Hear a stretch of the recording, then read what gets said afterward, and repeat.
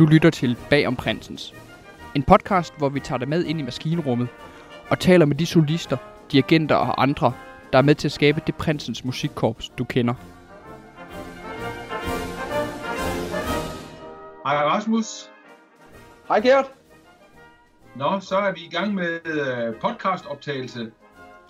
Simpelthen optagelse nummer 1, og det har jeg jo sgu glædet mig ret meget til. Ja, det har jeg også. Det bliver spændende. Altså, vi har jo fået lidt ideen, fordi vi synes, at vi har simpelthen så mange spændende mennesker, der kommer og besøger os i orkestret. Så det med at komme lidt bagom, hvad det er for nogle mennesker, det tror jeg bliver rigtig spændende. Ja, det tror jeg egentlig også. Altså, man kan jo sige, jeg tror, at der er mange, der ikke er klar over, hvad der egentlig ligger bag, og for eksempel producerer en koncert, eller tænker over, hvor meget der skal til for at stå som solist, for eksempel. Så måske kan det jo give lidt et indblik i det for nogen. Ja, bestemt. Vi håber i hvert fald, det bliver spændende, og vi har da en god række af spændende gæster, vi skal møde gennem de her afsnit her. Og det er jo en lidt underlig måde, vi optager på her i dag på vores første afsnit, fordi vi kan jo ikke rigtig være sammen, så det er jo også Skype. Jeg kan jo starte med at spørge, hvordan det går hjemme hos dig. Det er lang siden, vi har set hinanden jo. Ja, tak. Jamen, det går efter omstændighederne okay. Altså, jeg synes, det er ved at være lidt trivielt at være herhjemme, og jeg savner virkelig at spille i orkestret, må jeg sige. Altså, selvfølgelig får man jo øvet sig, som man skal. Det er klart, men jeg vil sige, det der med at spille sammen med andre, det begynder jeg virkelig at savne. Altså, det tænker jeg da også, du må tænke. Altså. Absolut. Man savner jo publikummet. Altså, det der med at spille for nogen, det er jo virkelig underligt. Jeg tror, jamen, altså, nærmest lige siden man er startet med at spille, har man jo altid haft en koncert, et eller andet, man sådan skulle spille frem mod. Det har vi ikke. Lige nu ved vi ikke rigtigt, hvornår vi skal i gang, så det er virkelig underligt. Men så er det jo godt, at vi på en eller anden måde kan få noget andet ud af det. Det har vi så prøvet med den her podcast, eller det vil vi prøve nu her. Ja. Og vi får jo i det første afsnit her en ret spændende gæst, synes jeg. Ja, det må man sige.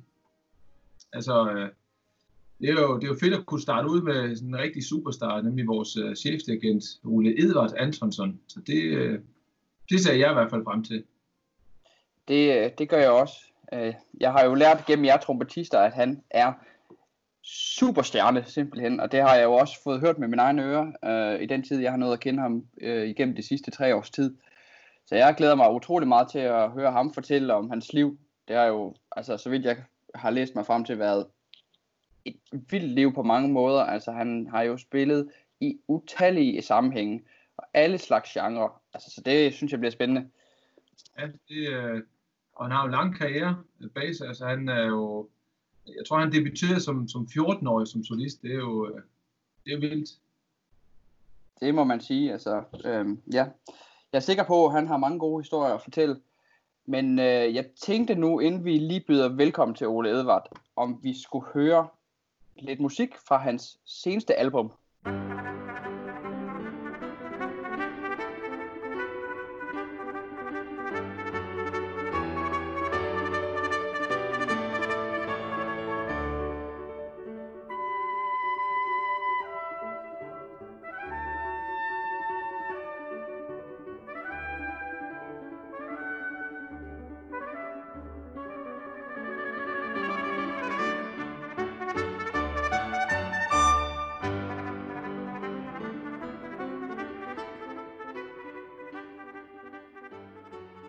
Og nu kan vi byde velkommen til dig, Ole Edvard Antonsson.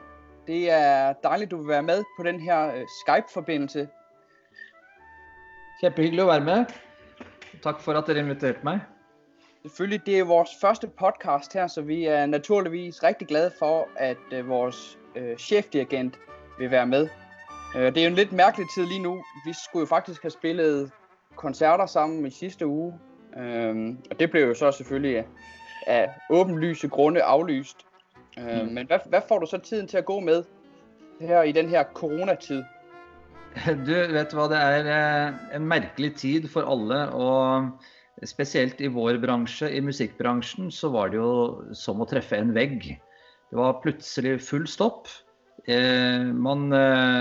Jeg blev jo sendt i karantæne når jeg kom hjem fra forrige prosjekt vi skulle gjøre med Brinsens. Så jeg har fått gjort veldig mye forefallende arbeid, som man sier på norsk. Jeg har fått rydda i mitt studio, jeg har fått vært sammen med familien. Jeg har gjort veldig mye mer sånne dagligdagse ting som man ikke får gjort ellers. Og jeg har vært litt kreativ, fått satt opp et studio, spilt inn litt forskjellige ting. Så det har vært egentlig tiden har gått med, men man havner inn i et litt mer kanskje dagligdags normalt liv som jeg kanskje ikke har vært i nærheten av de siste 30 årene, fordi jeg har de siste 30 årene hatt ca. 250 reisedøgn i året. Nå har jeg vært hjemme i snart 3 måneder, og på en merkelig måte så har det vært litt deilig og fint, samtidig med at man har litt reiseabstinens og litt spilleabstinens. Selvfølgelig. Det må også være meget pudsigt for dig at opleve, at du ikke har noget konkret, du skal øve hen imod. At du bare ligesom kan passe din hvad skal man sige, basic ting. Hvordan det? Jo, det klart. Det krever jo en del disiplin. Jeg jo vokst opp med beinhard disiplin overfor meg selv. Jeg har alltid vært veldig ærgjerrig og jobbet veldig hardt. Det har jeg gjort i så mange år, og det er nå, over 50 år faktisk. Så for meg så har det her også vært en sånn litt deilig pust i bakken, så jeg kjenner at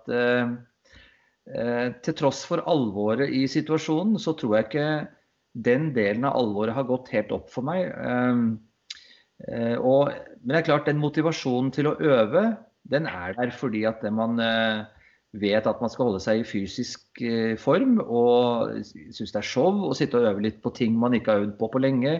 Men man har jo ikke noe konkret å øve mot.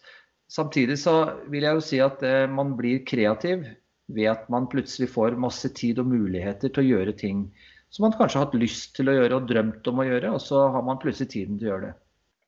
Du har jo, altså Ole, din karriere, den har jo været sådan lidt atypisk i forhold til, hvis man sådan kigger på andre internationale solister. Du har jo bevæget dig rundt i mange forskellige retninger. Jeg tænker, at det kunne være lidt sjovt at høre om, hvad det egentlig der har formet dig igennem din karriere. Ja, det er jo sånn at jeg vokste opp i en musikkfamilie. Vi 3 brødre, og både min mor og min far var musikere.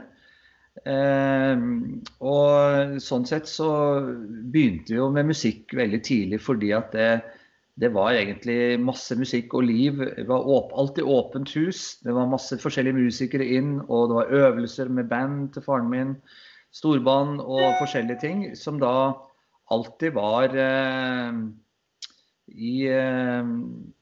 var ganske naturlig å begynne med musikk. Og siden min far drev både big band og danseorkester og korps og sånne ting, så var det naturlig å bli med på det først. Men så sa han alltid at du skulle ha den klassiske skoleringen som et fundament for alt man gjør. For da har man et bra utgangspunkt, teknisk og fysisk. Sånn sett så har jo da jeg på mange måter vokst opp som en crossover-musiker, lenge før det var noe som het crossover. Og jeg husker jo veldig godt at min første profesjonelle trompetlærer, altså Harry Kvebek, som jo har vært med å forme meg på mange måter gjennom 30 år, og vært min mentor og lærer og kollega og alt på en gang, han likte ikke at jeg spilte jazz og pop, fordi at det ødela for andre ting. Så det vil sige, at du spillede i din fars big band først, eller hvordan? Ja, altså første gangen jeg øvde jo veldig mye og lekte med, jeg begynte på kornett, fordi jeg hadde ikke lange nok armer for trompeten, når jeg var 5 år, og første gangen jeg var solist var med min fars danseorkester for 800 mennesker på mitt hjemsted, og da var jeg akkurat fylt 7. Det jeg husker best fra den opptreden, det var vel ikke hva jeg spilte, men at min mor hadde glemt å ta på meg bukseseler. Så på slutten av låta så sto jeg med buksene på knærne. Okay. Ja, det var en flot entré. Ja, men det, jeg synes det er litt interessant det med crossover, fordi at jeg har jo da, som du sier, Gert, så har jeg gjort veldig mange forskjellige sjangere opp gjennom årene. Det har preget hele mitt musikalske liv, at det finnes kun 2 sjangere musikk, og det er god og dårlig musikk. Alt annet tenker jeg altså jeg har respekt for alle sjangere, og synes det er utrolig show å høre på god dansemusikk, eller god trollemusikk for den saks skyld, eller et bra rumensk eller bulgarsk band. Altså uansett hva det er, så synes jeg at ofte så er det dyktige folk som virkelig kan det de driver med innenfor ulike sjangere, så blir jeg veldig inspirert. Men nå i våre dager, og kanskje fra slutten av 90-tallet, så på en måte hadde man jo, da oppstod den hybriden som het crossover. Og den terminologien var i utgangspunktet en negativ terminologi. Det var gjerne en klassisk operasanger som prøvde seg på andre typer sjangere, men fortsatt sang på en operamåte, som gjorde at det kanskje ikke alltid fungerte bra musikalsk. Men i dag så er det jo sånn at nesten alle driver med mange ulike sjangere musikk, og så jeg vil på mange måter si at crossover er det nye klassiske. Ja, det er jo ret interessant at høre, også med din far, der var big band-leder. Nu siger du crossover. Har han haft en indflydelse på, at du har bevæget dig både i rytmisk og klassisk? I høyeste grad. Det er jo absolutt han og familien som har vært med å prege det, fordi jeg har spilt til dans i 17 år, med familieorkester hver eneste ferie, juleferie, påskeferie, sommerferie, og hvor vi gikk turer i fjellet på dagen, og så spilte vi til dans på kvelden. Og så spilte jeg jo som sagt i min fars big band, men så hadde jeg den klassiske skoleringen som også gjorde at jeg spilte og var solist med klassiske ting, og gjorde de klassiske tingene da. Ole, jeg tænker på et tidspunkt har du vel taget et valg om, at nu er det den retten, jeg primært går.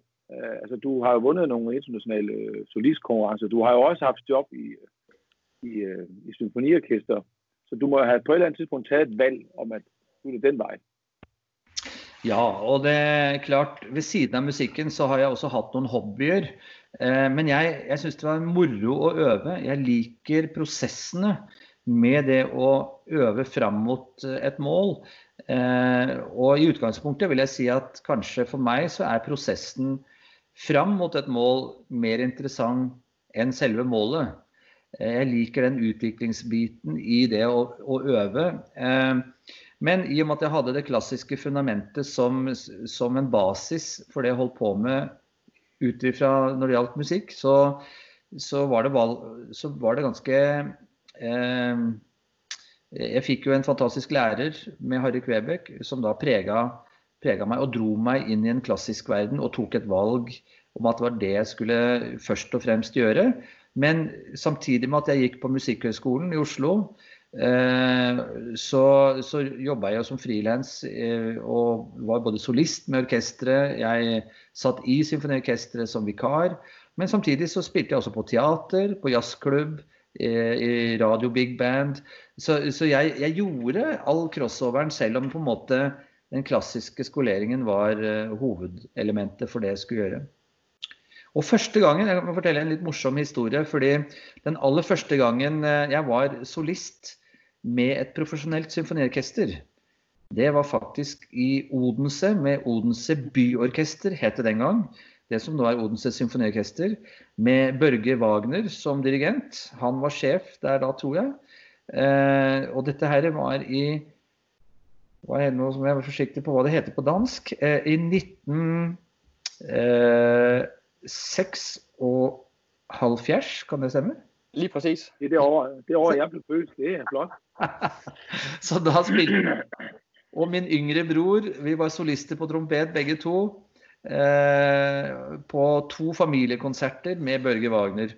Og jeg vet ikke om jeg kan ta og se om jeg finner, når jeg først snakker om det, så må jeg nesten se om jeg finner plakaten. Nå går jeg rundt i mitt nyryddede studio, så jeg skal kunne finne det ganske lett. Skal vi se.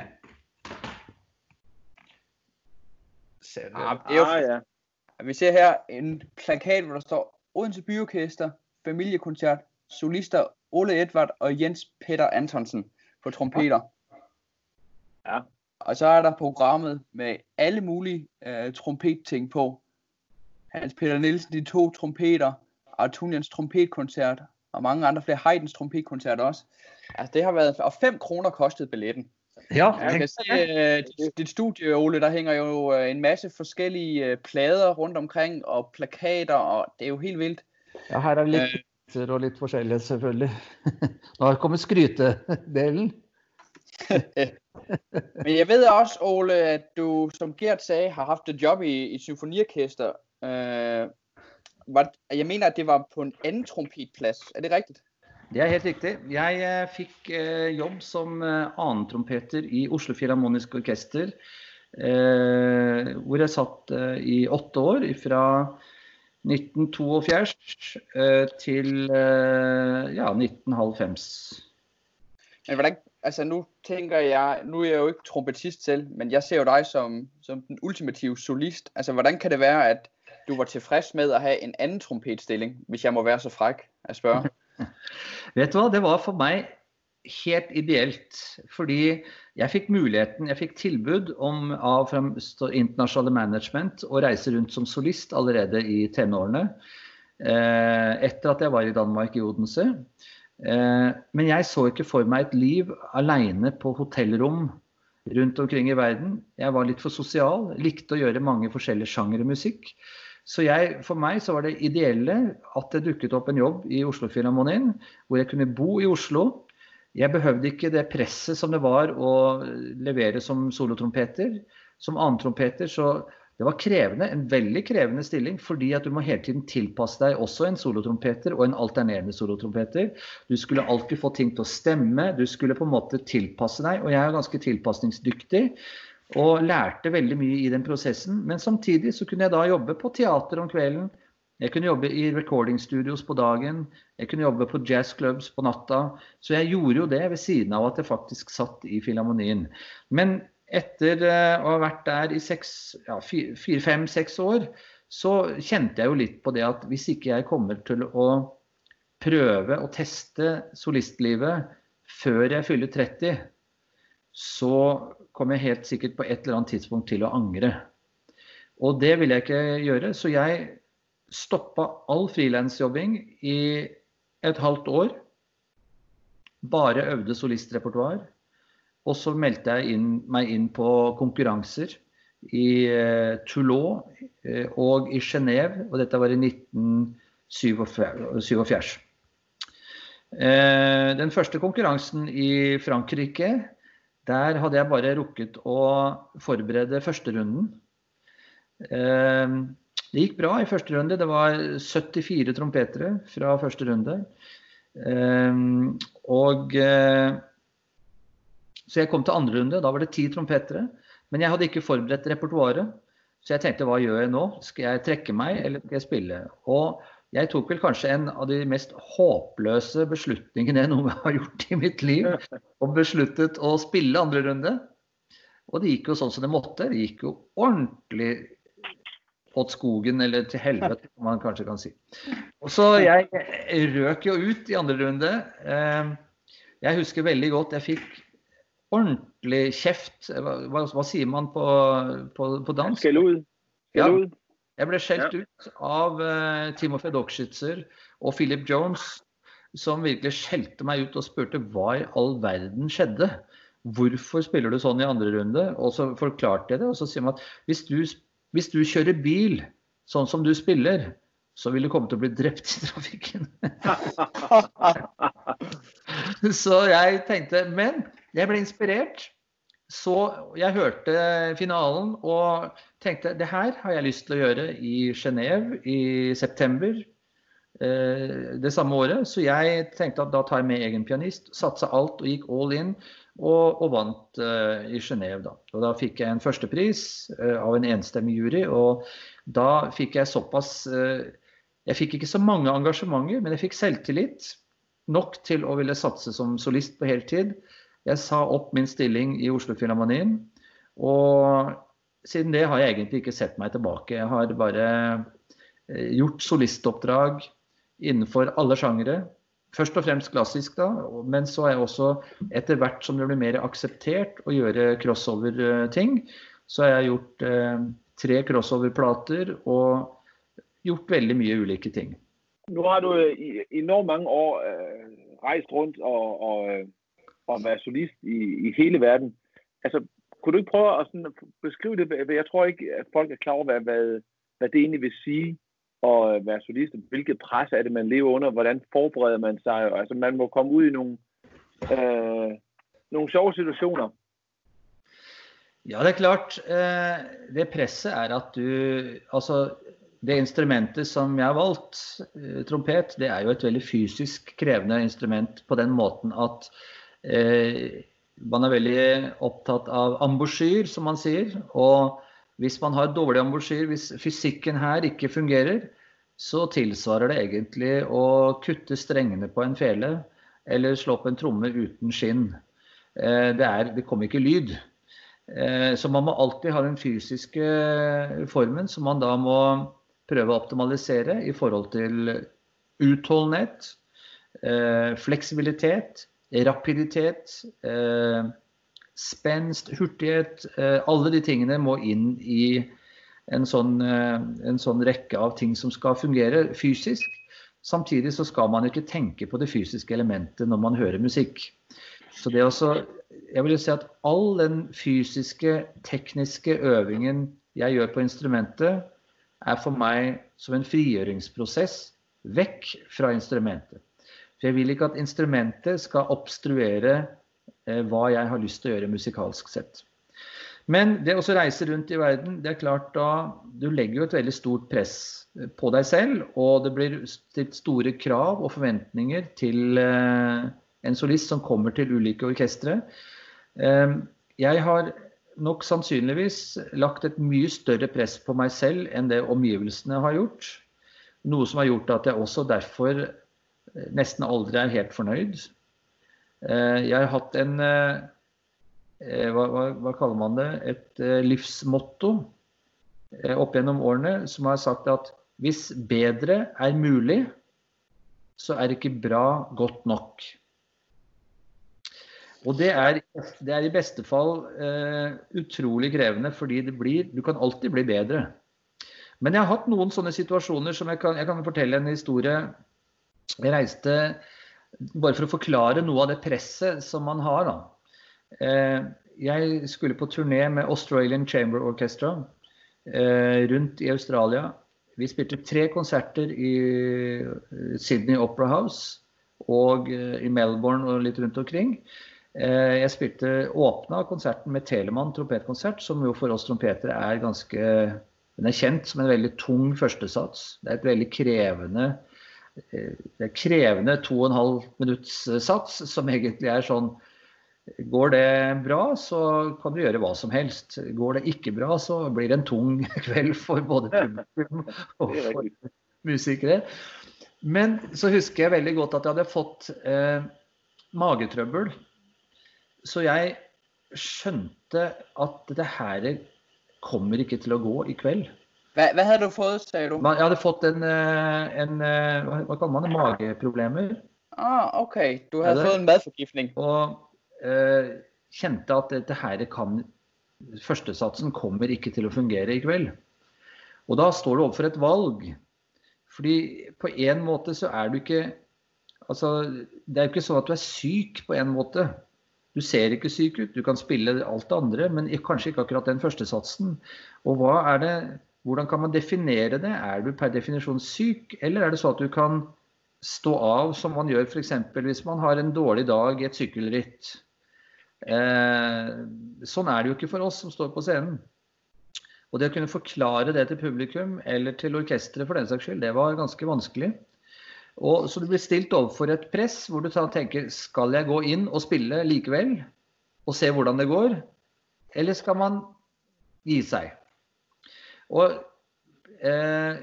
jeg prøver å beskrive det. Du kan tenke deg hvis du skal, hva heter det for noe på dansk når man stuper i vannet, altså som hopper ut i basseng og gjør saltoer og sånt. Ja, så udspring. Ja, man springer ud på dybt vand, siger man. Så jeg ser for meg at du kan tenke deg, du går inn, du skal opp på 10 meter, du skal gjøre utspring.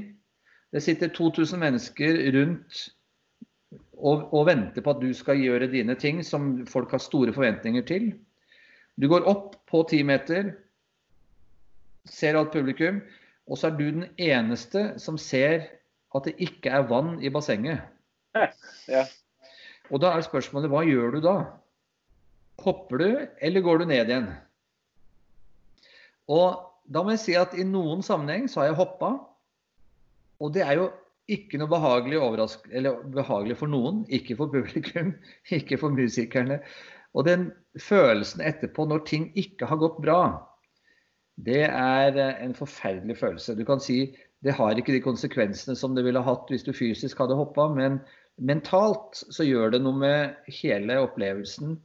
Og selvfølgelig, du skal forholde deg til et publikum, til kritikere, og i dag så har det jo alt tatt opp på sosiale medier, så det er et veldig voldsomt press og en justis der ute som er ganske tøff, rett og slett.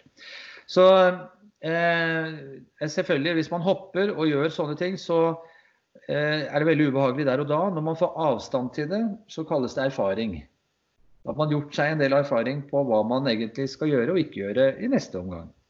Så sånn har jeg egentlig erfart og gjort veldig mye forskjellige ting opp gjennom årene, som har gjort at jeg er med å forme den jeg er i dag.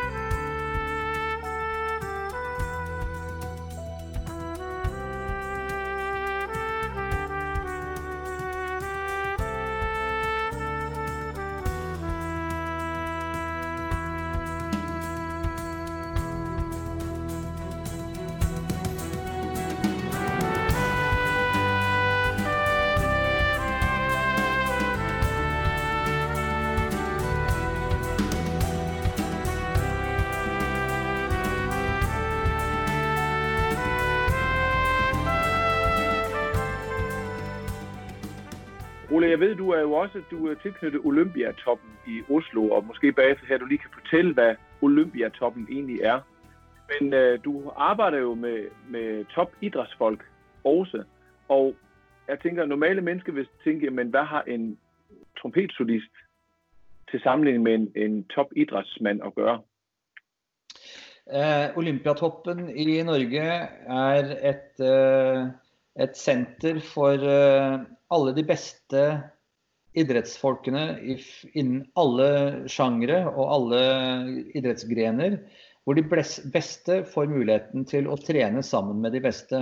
Der har man fysioterapeuter, mentaltrenere, nutritions, hva heter det for noe? Altså folk som kan det med mat, ernæring. Man har bygd opp et senter med enorm kapasitet til å optimalisere de beste, til å bli enda bedre, og hvor de trener med hverandre de beste.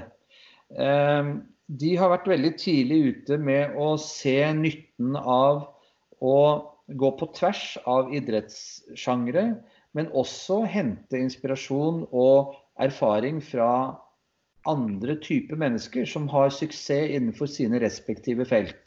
Det kan være musiker, det kan være en danser, det kan være pilot, det kan være en hjernekirurg. Altså alt det som på en måte de som er best innenfor sine fagfelt, har veldig ofte den samme drivkraften og samme evnen til å optimalisere hva man skal få ut av sin egen kapasitet. Sånn sett så tenker jeg ofte at man snakker om talent, naturtalent. Etter mine begreper er det ingenting som heter naturtalent. Noen har bedre fysiske forutsetninger enn andre, men samtidig så kan du si at det er ofte sånn at jeg deler det inn i 20% talent, 80% hardt arbeid, men innenfor den 20% så er talentet for å arbeide riktig. Mitt samarbeid med Olympiatoppen, det startet egentlig på før olympiaden i Lillehammer, vinterolympiaden i Lillehammer i 1994-95. Og det de gikk på var at de var nysgjerrige på hvordan jeg optimaliserte meg selv, hvordan jeg jobbet med meg selv mentalt i forhold til å skulle prestere under press. Men etter hvert så har vi også sett at det er mange andre likhetstrekk med også den fysiske delen å jobbe på, fordi det er de færreste egentlig tenker på når det kommer til for eksempel trompet eller messing, så er jo det at den lille muskelen her, den ringmuskelen her, den får melkesyre akkurat som man får i beina når man løper. Så vi sier at Nu siger du ringmusklen, Ole. Jeg tror bare for folk, der ikke hører med, ikke kan se dig, så er det vigtigt, det er ringmusklen om læberne, og ikke den i den anden ende. For på dansk er ringmusklen, det er noget andet. Kroppen har 2 ringmuskler, og det er veldig viktig at begge er godt trent. Ja, selv om vi trompeter bruker den, så bruker vi nok den andre ringmuskelen også til å trykke til med, tenker jeg. Men uansett, du får melkesyre her, fordi det er en veldig statisk måte å holde igjen for trykket på lufta på. Så det er mange ting som er likt. Du kan måske prøve å fortelle om hva det er, hvad kan du egentlig bidrage? Altså hvis en topp skiløber eller en topp cykelrytter, hva kan han bruke deg til? Altså jeg tenker at det er opp til hver enkelt hva man kan trekke ut av erfaringer fra ulike mennesker, enten de driver med det samme eller ikke. Jeg lar meg veldig mye inspirere av toppidrettsfolk, av næringslivstopper, av kirurger, av piloter, som på en måte lever på en sånn måte at de er nødt for å, det er akkurat de minste små detaljene som skal til for å, om det lykkes eller ikke lykkes. Så det jeg føler at hva jeg kan bidra med, det vet jeg ikke, annet enn at jeg vet at hvis det er noen som kan bli inspirert av hvordan jeg jobber, så er jo det spennende, eller kan se noen paralleller, eller se deler av det jeg holder på med. Men i aller største grad så går det på disiplin, hvordan man jobber, hvordan man optimaliserer seg selv, hvordan man presterer under press, hvordan man klarer å håndtere nerver, hvordan man klarer å være effektiv i formen, måten å jobbe og øve og trene på, at man har tid til man tar seg tid, det er hardt arbeid, det er ikke noe shortcuts, så det jeg skulle ønske av og til at jeg kunne fortelle hokus pokus, sånn gjør du, så er alt greit, men i det lange løp så dreier det seg kun om hardt, målbevisst arbeid, og som sagt tidligere, all den fysiske, tekniske øvingen som jeg gjør på instrumentet er for meg en frigjøringsprosess vekk fra instrumentet for å kunne tenke bare musikk. Og jeg må si at for meg så er trompeten et tilfeldig valgt instrument for å drive med musikk, så i all hovedsak så er det musikken jeg er mest opptatt av, og kan fint leve uten trompeten, men ikke uten musikk.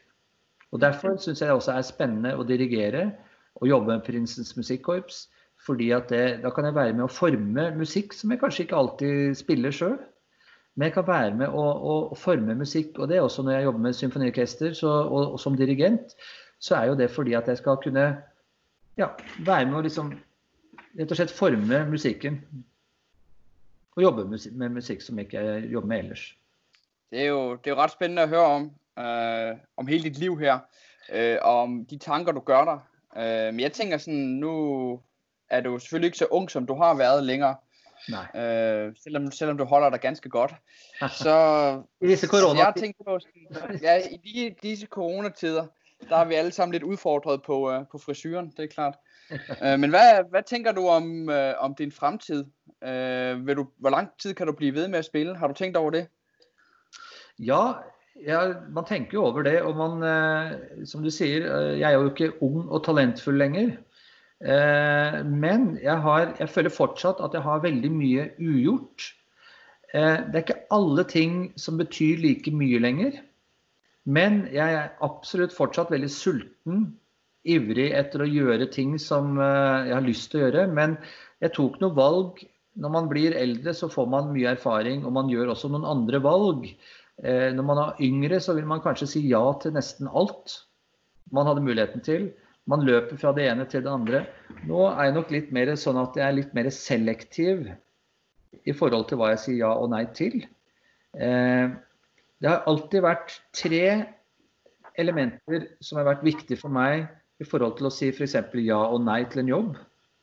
Punkt 1, er det kunstnerisk interessant, så kan du egentlig investere mye tid og mye ressurser i å jobbe hardt, og til og med kanskje betale for det, fordi at du synes det er interessant.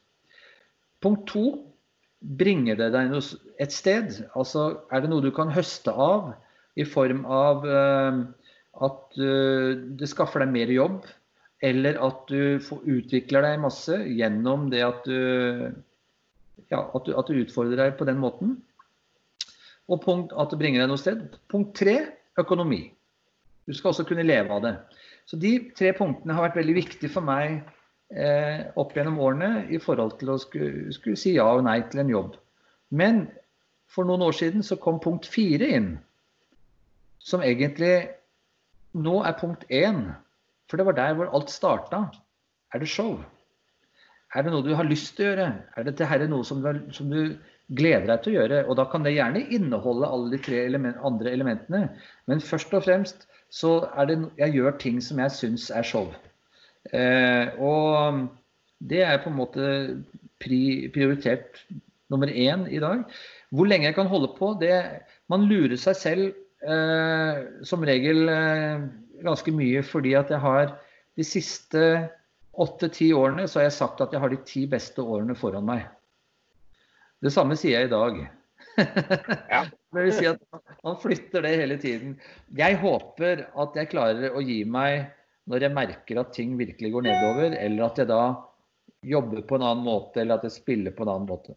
Altså, nu har vi jo været så heldige, Ole, at du også ofte optræder som solist med Princes Orkester, og jeg er ret sikker på, at du har mange gode år endnu. Du lyder i hvert fald ikke, som om du er færdig. Det vil jeg sige. Det er hyggelig. Og jeg tænker jo, det her, det skriger jo næsten på et afsnit 2, hvor der er jo så meget, som er interessant at høre fra dig, Ole. Men måske at vi kunne runde det her afsnit af med at høre en sådan lille collage af alt det musik, eller nogle af de retninger, du har gået igennem din karriere. Og så med det glæder os til, at vi snart ser dig igen i orkestret, men også at vi måske kunne tage endnu en snak her på Skype. Det har jeg veldig lyst til, og jeg også gleder meg til å se dere fysisk, og ikke minst høre og jobbe med Prinsens igjen. Det gleder meg veldig til. Så vi får håpe det her normaliserer seg, og at koronakrisen går over etter hvert, sånn at vi kan begynne å holde på med det som vi egentlig har mest lyst til, nemlig å spille for et publikum. Men Ole, tusind tak, fordi du vil være med. Det var en sand fornøjelse. Og nu vil vi så høre lidt af det musik, du har indspillet gennem din karriere.